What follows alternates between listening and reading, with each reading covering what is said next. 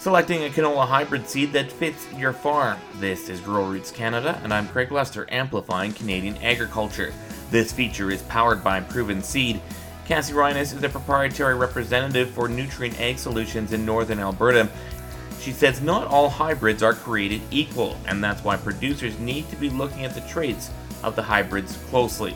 I recommend writing down what attributes are important to you on your farm and what you value and what you think is most important for yourselves.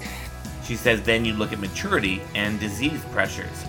Do you need an early maturing variety? Can you get away with a mid or full season variety? Start there and kind of start narrowing out your options just based on your growing zone and your maturity. Then I would look into disease pressure. Are you in a high clubroot prone zone? Have you had blackleg in the past?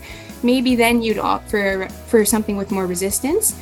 You'd opt for a variety with disease resistance, right? I would look into that next. Farmers also need to consider when they plan to take the crop off. Are you planning on swathing it? Are you planning on straight cutting it?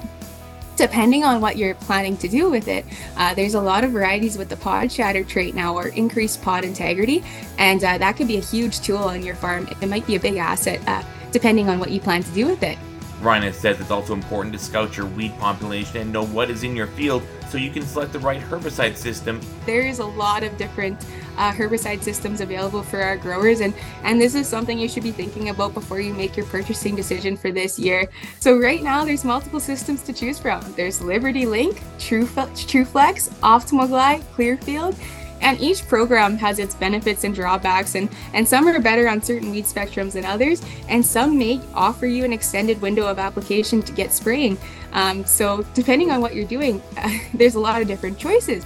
If you enjoyed this feature, be sure to check out the podcast farm at ruralrootscanada.com. And don't forget to check us out on X, Instagram, LinkedIn, Facebook, TikTok, YouTube, and Threads. For Rural Roots Canada, I'm Craig Lester, amplifying Canadian agriculture.